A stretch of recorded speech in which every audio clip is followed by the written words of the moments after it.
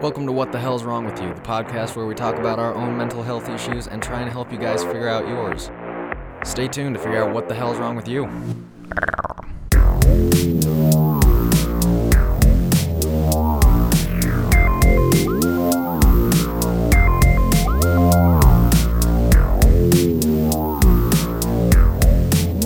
Alright everybody, welcome back to What the Hell's Wrong With You, podcast where we're starting to talk about mental health and all of our issues collectively. So, I'm Lane Stedman, and let's go around the table. Mike O'Donohue. Bree Hopkins. I'm Austin. And I'm Noel Clark. Fuck yeah. Alright, let's get into this. So, we got a question. This is from Daniel. It says, where do bad moods come from? Like, our bad moods or bad moods in general? I think he meant in general, but we can do both. Define a bad mood. Either you have something on your mind Austin's dying. and you're kind of just in a shitty You mood. okay? I don't know. How do you describe a bad mood? Noel's Troubled. some different Troubled? things. Yeah, that would probably... Angry, sad, all of the above. Well, something Micah, where do you along think those bad lines. moods come from? Anxious, depressed. Yeah. So a bad mood, I would For sure. qualify as like, Something Thoughts to fucking moods with your to day. actions. yeah, I guess that kind of answers the question. It could just be anything really fucking with your day. yeah, Anything like that, and that comes from a natural state of events usually. It's normal to feel that way. It's normal to have different emotions, have different states of mind, have different moods. It's when there's a chemical imbalance and you're stuck somewhere you can't get out of that it becomes an issue. At least that's my personal view on it. yeah, for sure. I don't know. Where do you think they come from though? Is it just nature and your environment? It's the way that we think. We're always in a train of thought. Our brains are going somewhere, our minds are going somewhere, and depending on what happens and where we go is going to depend on what we do and how we feel throughout the day. Like, we can choose to be in good moods. If you don't have a clinical diagnosis, you can choose to be in a better mood than you are. You can let things roll off your back. It's how you take it and how you think about it for the Yeah. most part. What I was Yeah, going to say. the one time that I recently remember doing this was I woke up in kind of a shitty mood. I mean, it was 3 a.m. I had to go to work, so I was kind of pissed. But the one thing that I like stuck to that was gonna make my day good was that I was turning, and right as I about got to the stoplight, it turned green. And I was just like, hell yeah, this never happened, so this is gonna be a good day. And even though it was still kind of shitty throughout the day, I just kept remembering the stoplight turning green, and I was fine. Which, I mean, it sounds dumb, but you just gotta find the little things that help. Yeah. Exactly. Well, bad mood is much different from like a stint of depression or something like that. Yeah, exactly. Yeah. Like, that's a different thing. I have manic depression. So there's mania waves. There's overall waves, which are like 3 to 4 months. Mm-hmm. And then there's smaller Feel you. waves within that. Like the comparison between weather and climate, almost. Kind of. And seasons. Like Montana weather. Yeah. I get that. I'll go through. It's like, 85 degrees and raining and sunny. Yeah, I'll have Yeah. about 2 weeks of either like depression or panic attacks or just not wanting to get out of bed, and then 2 weeks of like, oh hey, this is great, everything's going really well. Yeah, for sure. But it's definitely like you have to look to different things regardless. Like, I mean, my personal beliefs, like, I'm a Christian, I just look to the Lord, like I just focus on that, realize, Yeah. there is something better. And that's something I've kind of found with depression and somewhat anxiety, is that if you have depression, you're either more likely to be a staunch Christian or a staunch atheist. Yeah. And from the people that I've talked to, it's very few and far between that are like just straight in the middle, agnosticism or relatively just questioning, I guess. Which I don't know if those two things are related with religion and They're depression or mental illness. Interesting thing to think about. Yeah. It's an It interesting definitely is. theoretical correlation for sure. Yeah. Big words. Big words. All right. Everybody, I'm just going to take 5 seconds and say, get close to your mics, like you're about to kiss it. Don't give it any tongue, but Unless you want to. yeah. Thank you, Noel. All right. I did Okay. have another question. All and right. I don't remember what it was. I have a topic that we can go to. Go for it. So, two things. One, is anyone on medication? Have they been, and what was their experience with it? I have some things to say about that as well. And then two, like one of my biggest worries in realizing that like I have this is a thing that I have to deal with. My mind doesn't work exactly like other people's. Like, am I broken? Is that something? Am I going to be able to find anyone to be in a relationship with? Yeah. To walk with me through this? Is that going to be okay? Like, that was always a terrifying thought for me growing up. Yeah. I mean, even still, like, it's like, are people going to accept that and be okay with it? Yeah. Those are both very good topics. Yeah. So who I wants to believe so. start? Well, I was on Prozac for 3 years. I'd say there were some periods where I didn't take it, mainly because I just didn't want to. Yeah. I mean, I didn't have any reasons to. I just was like, fuck it. Why Yeah. am I? And then I eventually stopped. I worked my way off of it. I think earlier this summer, actually. Yeah. But I, like we said, or I guess on the last episode, it kind of brings your highs down a lot and dilutes a lot of your own sensations. So it just like puts you at a neutral. Yeah. It's not. So the way that I describe it typically makes it sound like makes you into a sociopath, which is not accurate. Yeah. Yeah. That's how a lot of people take it, though. So my experience with it, like, I'm on it now. I got off of it last summer around this time, and 6 months later, I just hit like this wall of panic and anxiety, and everything came all at once. I'm like, okay, well, crap. Yeah. Something needs to change. So I had to get back on, like, not necessarily withdraw, because Prozac doesn't medically have withdrawal symptoms. It stays in your system. It stays in your system for a ridiculous. It has a crazy long half-life. Yeah. So 6 months after I stopped taking it, I had some relatively negative side effects and could not really cope because I just moved with the job and everything. But like those months I was off it, like emotions were so real, it was crazy. Yeah. Like I would watch stupid commercials about like a dad coming home with a box of Cheez-Its with his kids, and then I would start crying because it was so happy. Dude. I was like, what's with this? Shit, that makes so much more sense why I've been crying Dude, more right? often. Yeah. Exactly. No, seriously, it happened. Like, I would cry at everything. I couldn't watch TV without, like, tearing up. It was so bad. Interstellar, I bawled. Oh, yeah, dude. I feel you. But now that I'm back on it, like, oh my gosh, it sucks so much. At the moment, it's worth the trade-off for me to be able to function and to think somewhat clearly, but it also clouds a little bit of the emotional side. Like, I can not necessarily turn off my emotions, but I can dull them to the point where I just don't care quite as much. Yeah. Which is frustrating. But at the same time, it's the only way that I'm able to deal with some of the severe sides of my conditions. I don't like calling them disorders because I don't think that necessarily they're a disorder because everyone functions differently. Yeah. But rather certain conditions that I have. Yeah. So, I have never taken any medication for it, or for depression or anything like that. I've just kind of stuck through it. Like, my counselor wasn't allowed to prescribe me anything, yeah.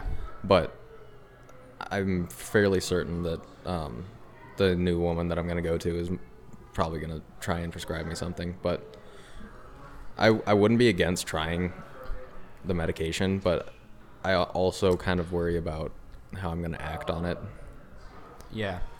I like my dad was a psychologist, so I grew up not having I didn't grow up having a bad stigma against prescription medicine. So if someone thinks that they should be on medication, fucking go for it. Yeah. It might not be the best thing for you, but it's also not gonna be it's not gonna be detrimental. Yeah. Yeah, It I worried will- for a long time. Like, what are the long-term effects of this? Am I going to be okay in 50 years or whatever, provided I live that long? But at the point where I'm like, okay, I need to go back on these. I was like, I don't care. I don't care what the long-term effect is now. I need to be on them now, and that's what has to happen. And with Prozac, anyways, it's been around for freaking ever. Yeah. And every doctor I've asked about is just like, yeah, it's pretty widely accepted as being fine. Yeah. As far as other things go, I don't know. That's really the only medicine that I've been on, except Ritalin. That was in high school, and anxiety and take Ritalin. No, thank you. Yeah. Yeah. That was a fun year. Yeah. I don't know. My past with medication was quite the roller coaster. I was on fluoxetine, Prozac.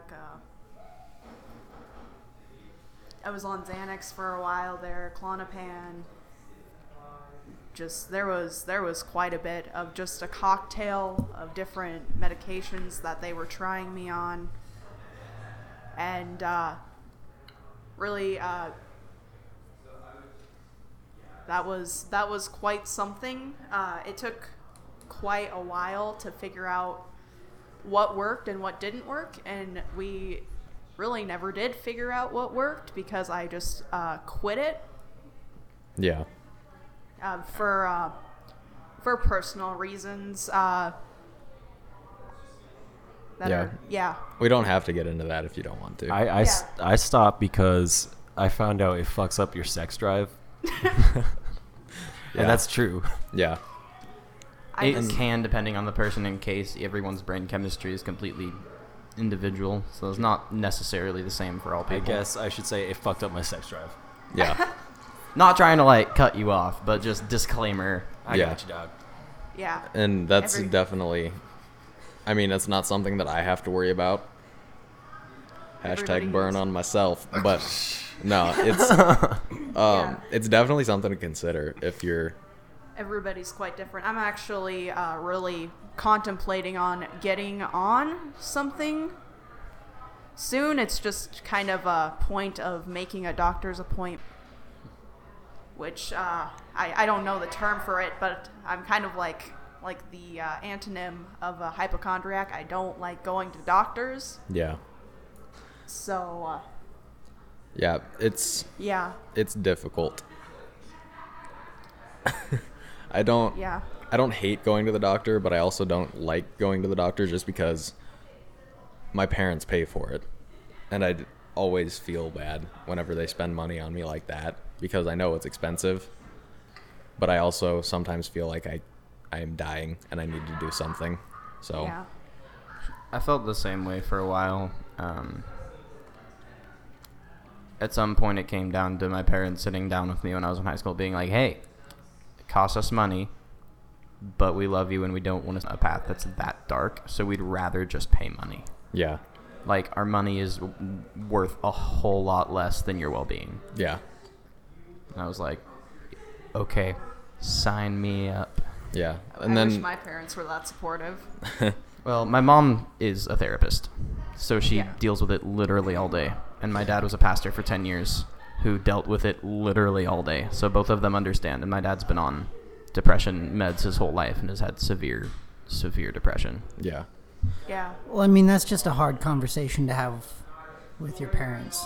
No, it is. Like looking at your mom in the face and that's not, It took a lot of years. Like what I'm talking about doing, like healthy, quote unquote, healthy behaviors, and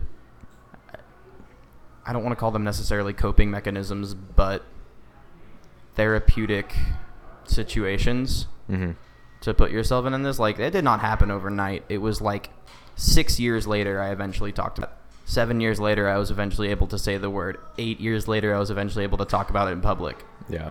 In a podcast. Yeah, it definitely takes time. It takes freaking long time. Yeah. It's not something you do overnight. So if that's something that, like, you know, you're worried about, or you're thinking, man, they're doing that and I can't even think about it, you give yourself a little time. Yeah. And then, so I want to go back to medication for a second, because I know that we wanted to talk about addiction also.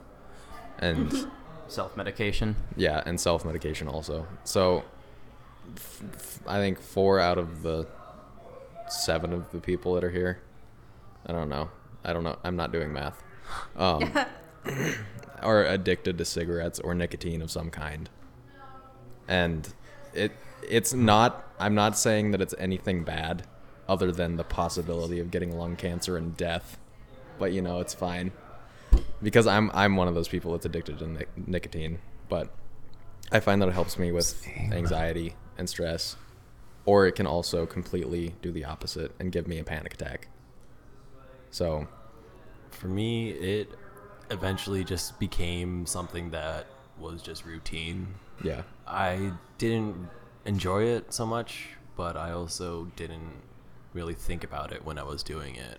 yeah, And then I just had one that was just tasted way worse. That just tasted way worse, and I said fuck it, and threw away the pack, got out my vape, and I've been attempting to do that since. yeah, I mean, it's hard for everyone, and if you're quitting on your own terms, it's gonna be hard because you're going at your own pace. yeah. Well, when I was chewing, I tried to use grinds, the little coffee, Grands, the yeah. coffee packets. That was awful. It sucked all of the moisture out of your mouth, and it tasted like nasty ass coffee. But I also got the mint ones. It was supposed to taste like mint chocolate chip ice cream. Did it? Which no, it tasted like coffee that was just super bitter. It's chemically soaked artificial coffee. It's Yeah. not going to taste like mint ice cream. I mean, one can hope though, because I definitely did. A boy can dream. Yeah, I don't know. How do you guys feel about addiction though? Do you think of it as an illness or as a choice? I see it kind of both ways. I know sometimes it can be genetically, I think. That's my opinion. I know that my family has really, really, really addictive personalities. We are all native, and if we get into alcohol, Yeah. cocaine, meth, whatever, Yeah. we go balls to the wall. So I say it's an illness, but also it can be stopped, and it can be Yeah. a choice to Yeah. overcome it. Yeah, there can definitely be a genetic disposition to addiction or addictive personalities. But there's also the point that comes where you make the choice to start that you Absolutely. involved with it, and there comes, a sincere choice that you have to make to stop, to get yourself back out of it. However, in the midst of it, there is a chemically bound connection between the activity, be it drinking, smoking, doing drugs, whatever it is.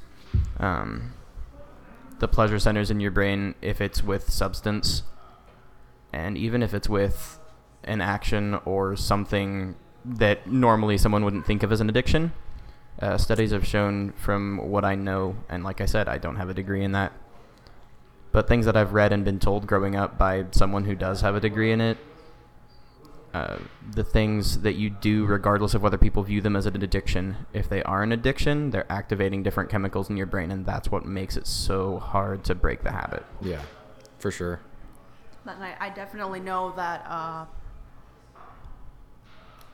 substance abuse disorders exist, and they can correlate with other mental disorders, kind of leading back to the main general topic.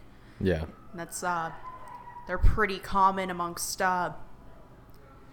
younger individuals that are less likely to talk about their other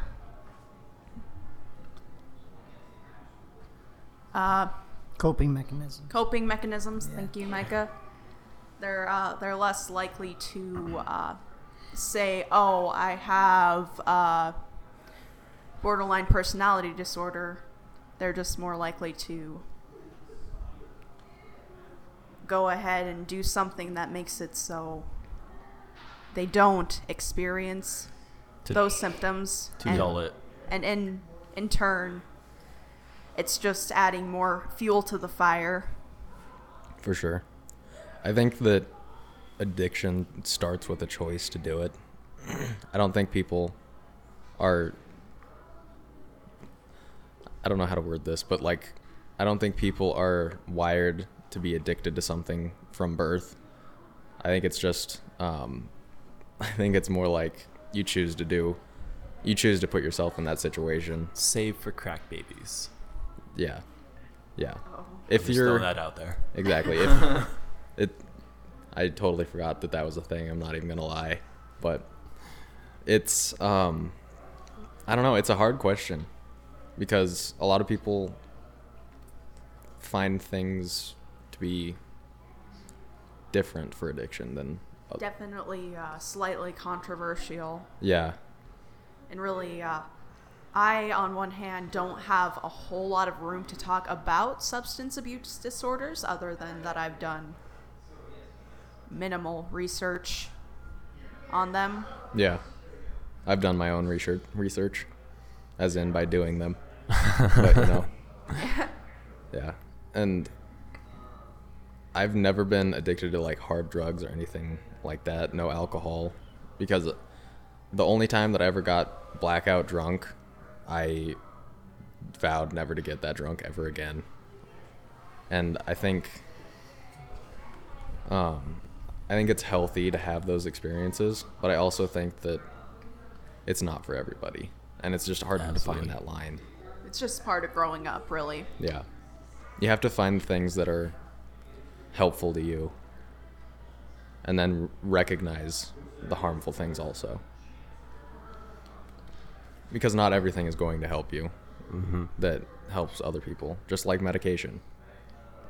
Because we all have different brain chemistries that react differently to different stimulus.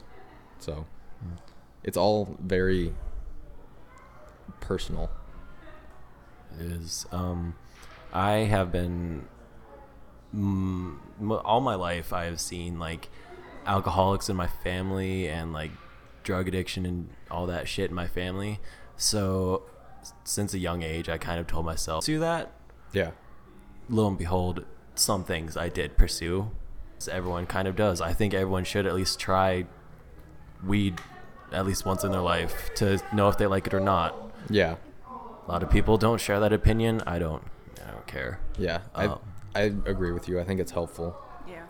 If they don't share that opinion, it's just that, an opinion. Yeah. I mean, I don't share that opinion because I haven't tried weed, but it's just that, an opinion. Yeah. I think that's important to remember. But it's also to take in consideration their background and their history. Because Their if upbringings and- if our Emily tried weed, I think it would be horrible.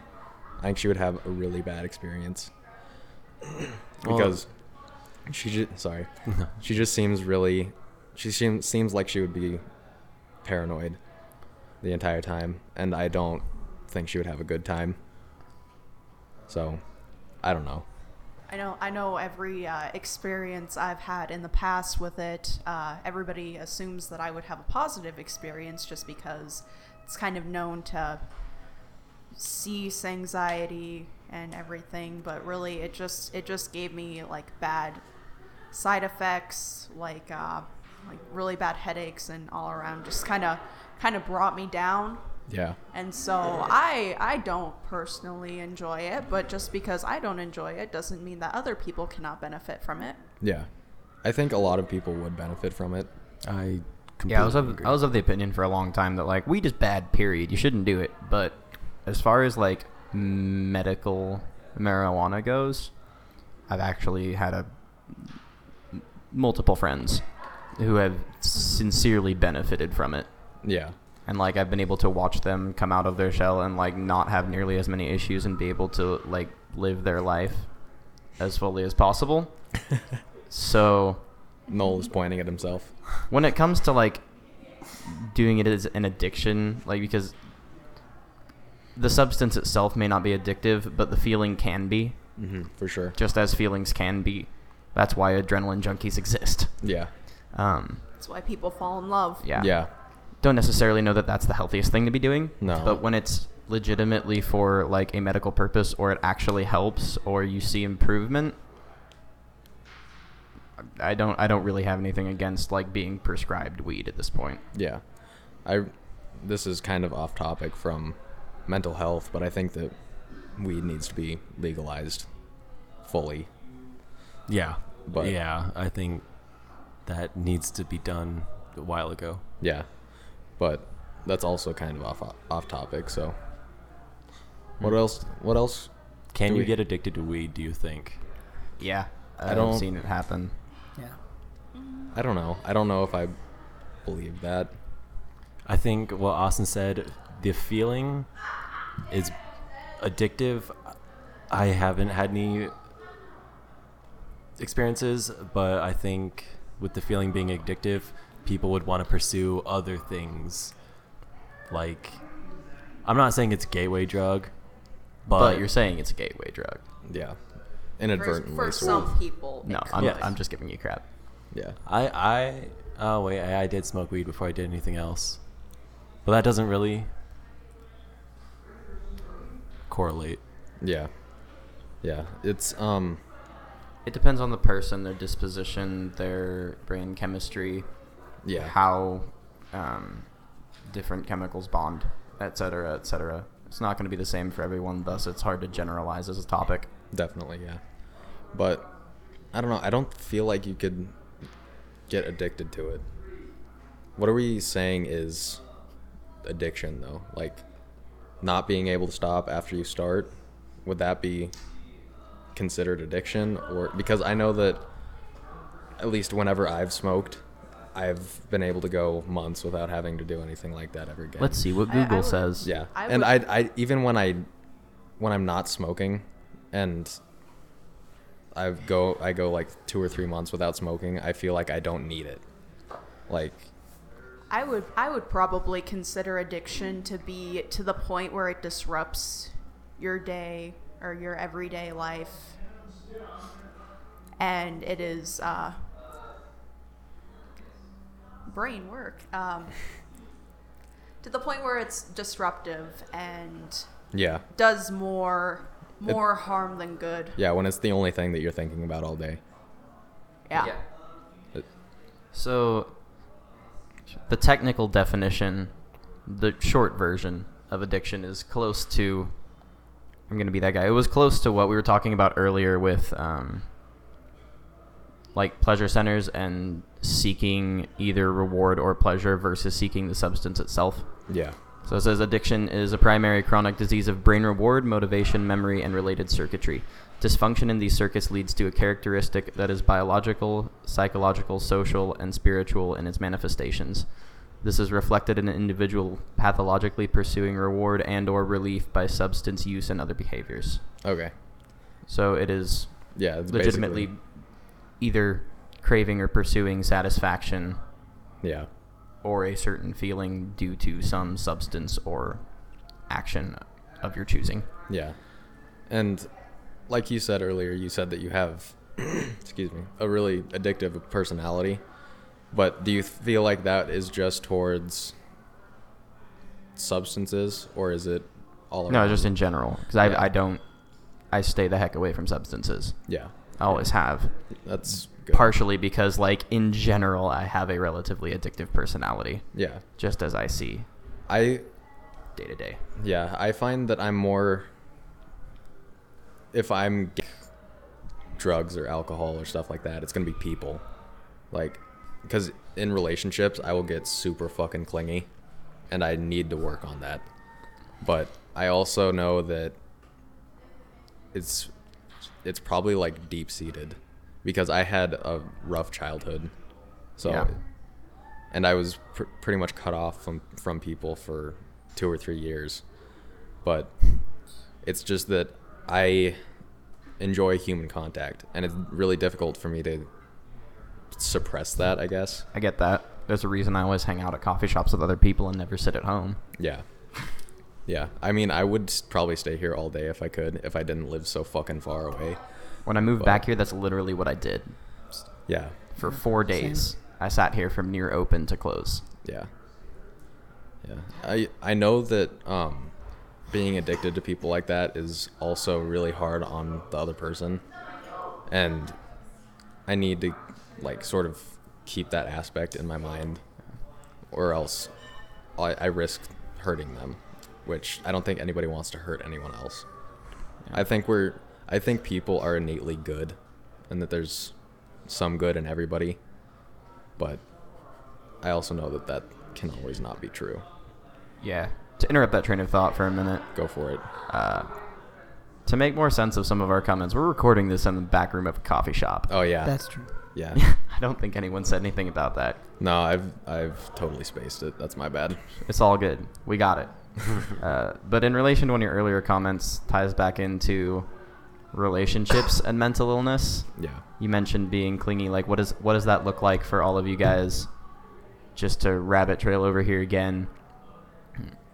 Worrying about relationships, worrying about relationship stability, worrying about likability and acceptance factors through the eyes of someone else based on your mental illness. Like, wait, how do you mean? Can you rephrase? Yeah, sorry. 'Cause there That were a was ton of really long words. and drawn out. Yeah. Do you feel insecure or unlovable because of it?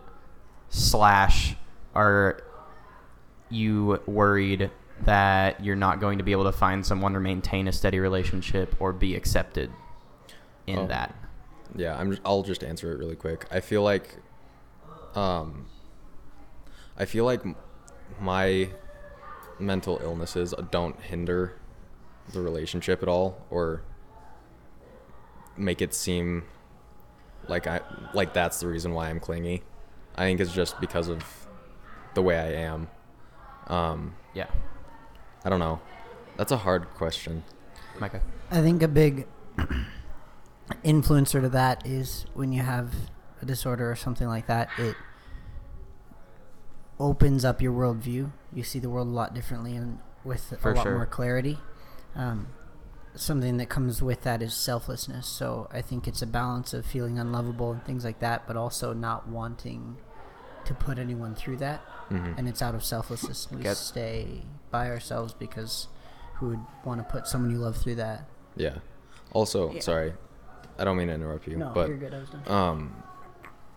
I think it's really important to find in a relationship I think you need to disclose the information that you have a mental illness Oh, right for sure. away. That otherwise it's not going to work. If you hold that and something happens and you're suddenly distant, Yeah, exactly. And you also have to find a relationship if the other person in the relationship has mental illness of any kind. You have to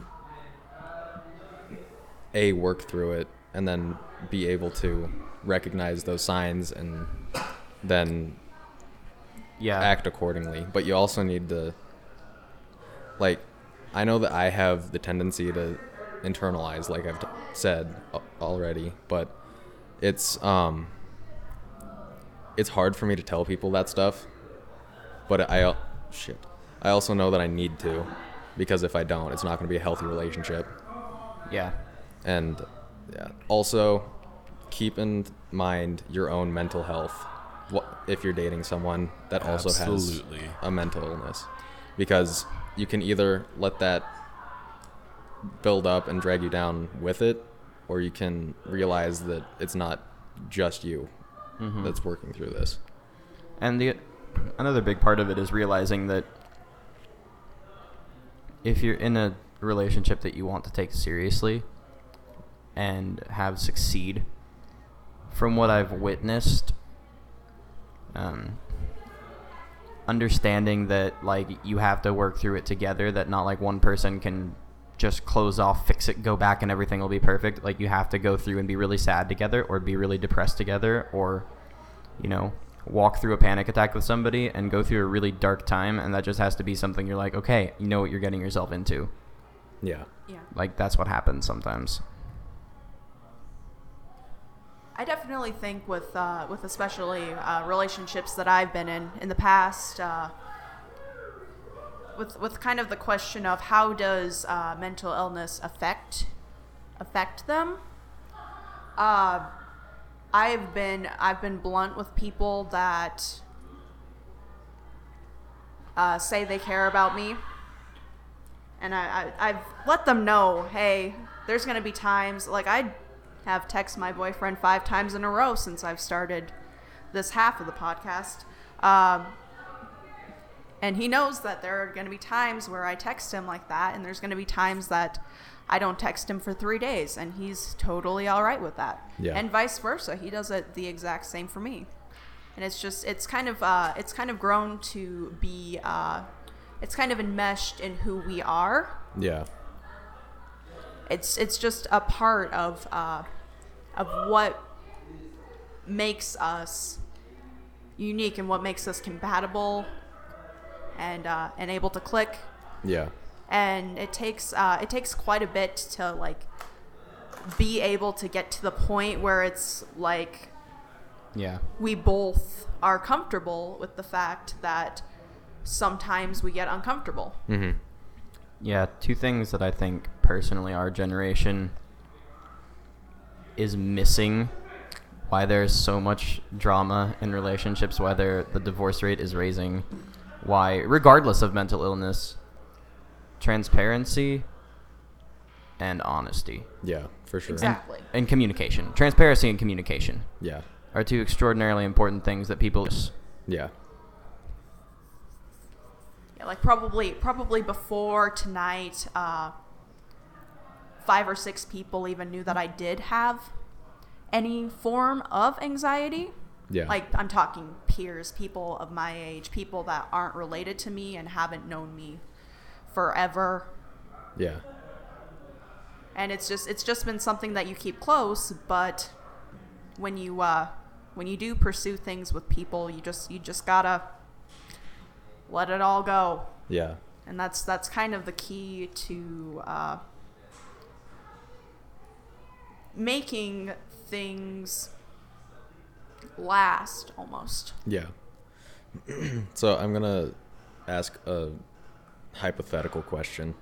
So Is this directed towards everyone? Or? yeah. Okay. Yeah. So, if your your current girlfriend or boyfriend is going through a really bad depression time, would you, like, as in like 3 months of being severely depressed, and you've been with them through that entire time trying to help them, but they just keep getting worse and worse, do you give them time to think about their own stuff, or do you... You don't want to be invasive. How do you mean? You don't... Nobody likes that person that's like, every 30 minutes, you okay? You okay? You want to talk? Hey, come over. Do you want to talk? Hang out? Anything? You okay? How are you doing? Yeah. Nobody likes that. Yeah, but that is me, because I know how it feels to be depressed and have no one ask. For Alone. sure. And there's definitely a point where like that's necessary. But if it comes to the point of doing that for like 3 months, Yeah. I'm saying hypothetically, if there's a 3-month stint and you're doing that the whole time for 3 months, somebody's gonna get pissed off. Yeah. Yeah. Be it you or them. Well, one thing I've learned about like pursuing more transparency is everyone, like I cannot count how many times everyone's like, well, if you ever need to talk, like if you ever need anyone, I'm here for you. That just sounds And, so cliche to me. Like, how though. many times have you heard that though? Literally A lot. almost Who every knows? The Who only knows? Yeah, the only time I say that to people is face to face, like looking at them like, seriously, if you're ever really dark, if you ever 'Cause you really have get issues, Yeah. please call me. I don't care if I don't sleep, you're important. Yeah. Now, of the countless times you've heard that, how many times have you exercised that? Twice. Both I- with the same person, and you know who I'm talking about. Yeah. I don't think I ever have, just because I'm the type of person that doesn't like to annoy anyone else. Yeah. I used to be like that up until I realized how much it helps Yeah. both the individual depression or anxiety or whatever else you may be struggling with Yeah. to talk with someone about it. It helps that immensely, but at the same time it builds the relationship between those two people, and I have some friends that I'm way stronger with now than I ever would have been before if we didn't have those hard conversations. Yeah. The first time I ever met Courtney, or the second, it was the day after. I was I was just writing in a notebook, thinking about doing a podcast that was about talking with different people every week about their past and their history. And Courtney came up and we were just talking about it, and she just said, okay, well, do you have an example? Like, do you have anything from your life? And I was like, I don't know you at all, but I just started spilling out my entire life story, and it made us really close. But you really have to get that one person that is okay with hearing all of that, because if you find someone that's completely not okay with hearing your entire life in an hour, it can definitely be really you're just flooding them with information. Yeah. Nope, go for it. More often than not, I'm the person who is having to talk to the person. Yeah. Talk them out of something. Yep. And it is flattering because I am glad that people can talk to me. Yeah. It is ungodly stressful. Yeah. Because it's like they are looking to you for the answer. Yeah. And they are looking to you to make them feel better. Yeah. One person can't do that. Exactly. And that actually one person can, and that's themselves. Yeah. I can just be the one that is the rational one. Yeah. All right. Yeah. Well, I have. Oh, do you want to say something? I was gonna say, like, personally, when I'm in that scenario, and I know all of our beliefs differ, however, I'm also not scared to talk about mine. Like, I'll just straight up pray for him, pray with him, if I don't have answers. But at the same time, I think it's worth being stressed out to be helping someone down from a ledge they're on like that. Yeah, definitely. I would rather take that stress and have to work through it and see them be okay. Yeah. Well, does anybody have any closing questions or comments that they need to get out before we end? Well, just building off what Austin just said, usually when prayers or something is like offered to anyone, they take it no matter what, even if they're not Christian or anything, because it shows that someone's caring. Yeah. And if they don't, they're being an ass. It's their way of showing support towards you in their own way. Yeah. Even if it might not be what you wanted, they're still showing their support, and they believe what they're doing is helping. So Yeah, definitely.